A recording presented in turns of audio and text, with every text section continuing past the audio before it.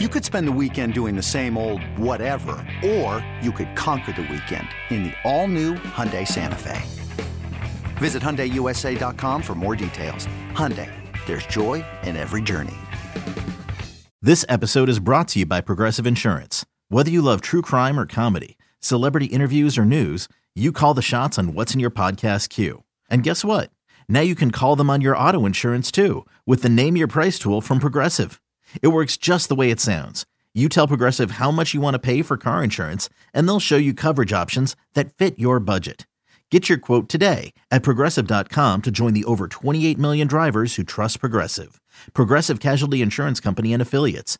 Price and coverage match limited by state law. You're listening to the Fly the W670 podcast. This is season 1, episode number 50.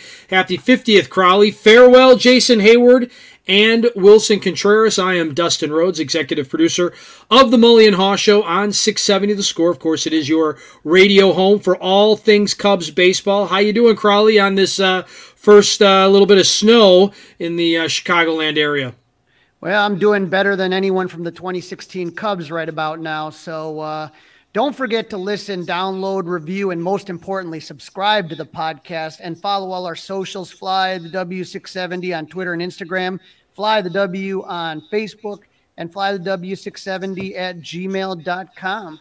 Well, Crowley, let's cut right to the chase. You just mentioned it. Kyle Hendricks is the last of the Mohicans, if you will, or the last of the 2016 Cubs, as Monday, Heyward was granted his unconditional release, and then I guess just a few minutes ago, no huge surprise, but Willson Contreras rejected the $19.65 million qualifying offer from the Cubs. Yeah, Jason Heyward granted his release, and so he's free to do what he wants now. He is owed $22 million by the Cubs next season. So, I mean, it's hard to believe that time has passed that quickly. I remember in 2015 when the Cubs were playing the Cardinals in the NLDS, Jake Arrieta was otherworldly, unhittable.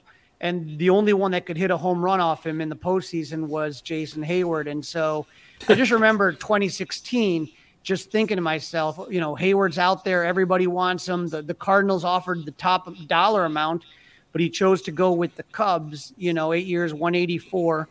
And so, there's a lot of bragging rights. You knew the Cubs were on to something big when Heyward signed with the Cubs because, traditionally people wanted to go to the Cardinals. It was considered a winning organization. And the fact that they offered more money and turned it down, that was a huge deal. But, clearly Heyward struggled, especially that first season with the Cubs in 2016. He hit only .230 with 7 home runs and 49 RBIs while leading the majors in percentage of soft hit batted balls, 27%. He would win a Gold Glove. He won 2 Gold Gloves in right field in 2016 and 2017. He finishes up his Cubs career slashing .245, .323, .377 with 6 home runs and 289 RBIs. But when you talk about that slash line, obviously the average is not good, the on base is not good, but it's the slugging at .377 that's just so awful. And that's the really glaring number out there. It jumps out, and I tell people I've been around a lot of baseball players in my life, and some of the strongest baseball players I ever saw, the most put together, Eloy Jimenez, Jason Heyward, Jorge Soler. Those were 3 guys that when you went up to them, they were just cut like out of granite. And I just cannot imagine a hard hit ball rate of 27.1 and a slugging percentage of .377 when the guy has a chiseled body like that. It just blows the mind. It just didn't make any sense. It really doesn't. And again, Jason Heyward, great teammate, great leader, great guy off the field. What he's doing in the community is outrageously excellent. And those are going to be the things you got to remember him for. You got to get over the fact that the Cubs paid him 8 years on $184 million. If you said it was going to help you get a World Series, then it was well worth it, right? Yep, and the thing that he will forever go down in Cubs lore is that speech in the locker room, reminding the players who they were, what they've done to get there, and to finish the job. The calming presence that he had in that locker room. Sometimes, you have those quiet leaders, the ones that lead by example, that teach you how to do the right things. And Jason Heyward did all that. And so all the memorabilia that I have signed by him, photos, baseballs, all of them are signed with the speech underneath, because that is his legacy to Chicago Cubs baseball. Well, I know that's how we want to remember him, Crowley, and that's probably how we should remember him, Crowley. But do you think, I'd even give it 5 years. How about the Cubs convention on a Saturday night? If we were walking through the Cubs convention, just doing like a man on the street, if you will, how will you remember Jason Heyward? You think the reaction would be the speech? I think out of 90, well, some people are going to say disappointing contract, but I think people might say 184 million. Right. The guy who didn't live up to the contract. I just wonder, how far removed we get away from 2016. And maybe the Cubs convention is a bad place to take that poll, because the people at the Cubs convention are P1s, right? Yeah. They are the diest of diehard, if that's even the right word to use. They are the top of the heap, if you will. I just wonder if the speech will be remembered, or the underperforming contract, or the old joke like, maybe he should have changed his number to 43 because he always grounded it out, to 4-3 if you're scoring at home, that kind of thing. So I just find it curious how exactly he'll be remembered the farther and farther and farther we get removed from 2016. I still think it's going to be the speech. It's on everything that he autographs. Everyone always asks him for that, all the memorabilia. I think that people still ask about that speech, that rain delay, that speech. I mean, Game 7, and I remember they were talking about maybe making a movie of that 2016 Cubs scene, but that's the moment, and that's his moment when he stepped up and shined. So I think all in all, it's always going to be what happened in that locker room, in that weight room, when that rain came down, how, that image of Aroldis Chapman crying on the bench and the rain coming down, and somebody stepped up. I think that's going to be the everlasting memory of Jason Heyward in my mind. Well, I hope so. He probably deserves that to be the memory, and not the 184 million and not the 377 slugging.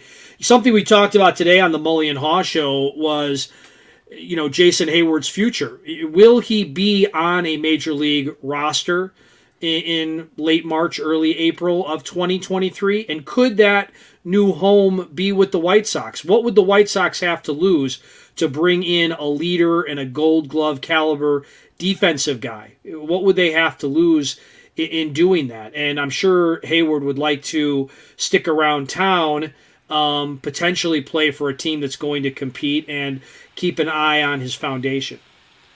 It's just a thing that the White Sox have a lot of outfielders. They have a glut of outfielders. I think that's the problem. Jason Heyward hasn't. Last time he won a Gold Glove was in 2017. So, I mean, he's still a very good defender, probably not what he was at his peak.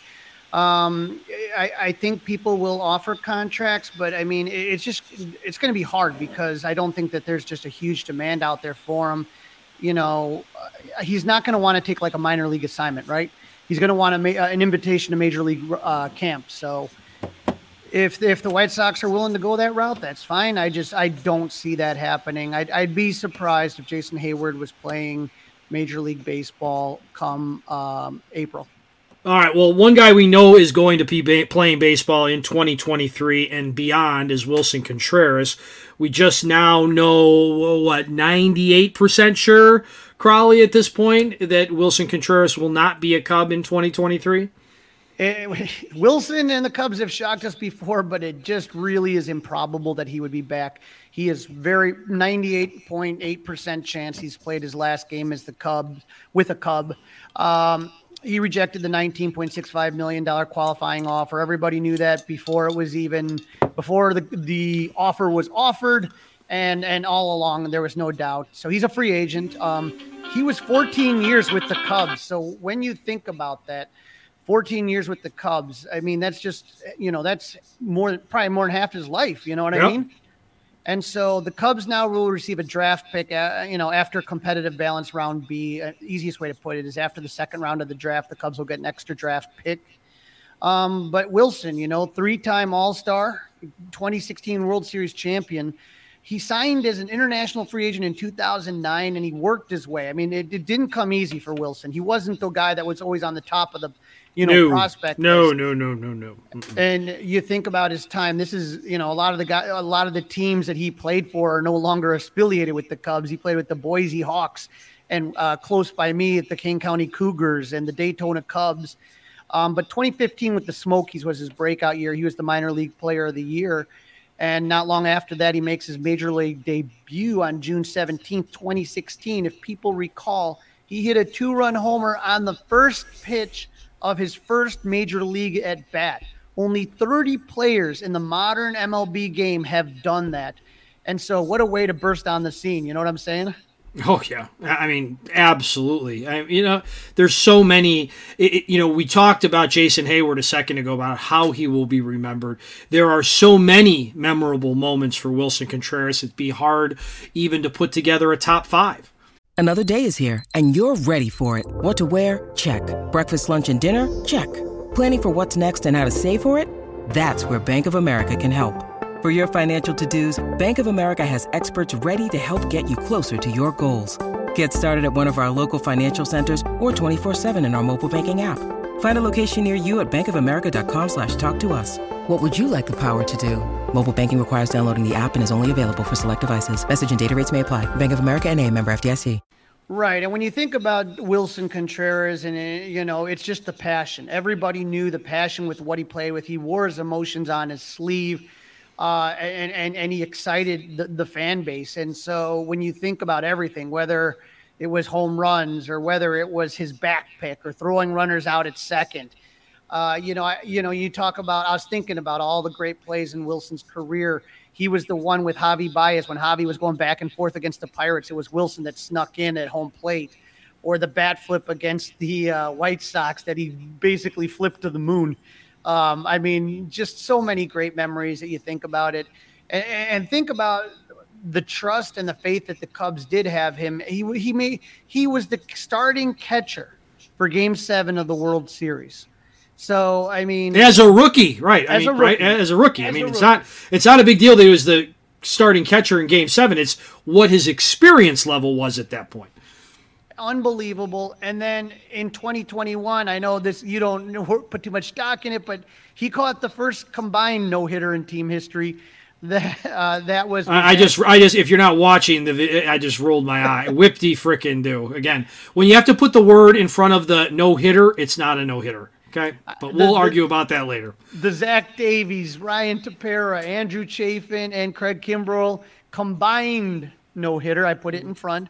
Mm-hmm. So, he had a career slash of 256, 349, 459, 117 home runs, 365 RBIs. When you take a look at the list of Cubs catching greats, Willson is definitely on that list. There's it's him and Jody Davis that really kind of, especially when you talk about the offensive numbers, are at the top of those lists. So it was an honor to watch him play. It's hard to think he's not going to be on the team anymore. The Tigers mentioned as being interested in Contreras, and so that would be interesting because that would reunite him with Javi. The Astros as well, right? Astros are another team that is interested in Contreras. Listen, I hope for him and his family and his connections that the $19.65 million he turned down from the Cubs will end up being tipping money for him. I just wonder at his age and what he's been through, what team is going to invest $100 million in him. I hope he gets it. He probably deserved it in the past. I don't know that he deserves it now.